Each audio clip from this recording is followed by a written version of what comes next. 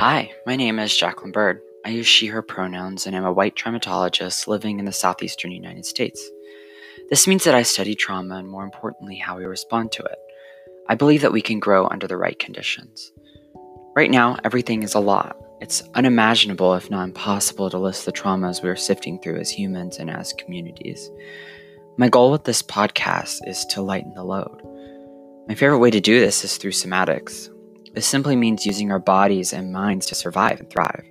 If you're down, join me on this journey of exploring the Collective Trauma Toolkit.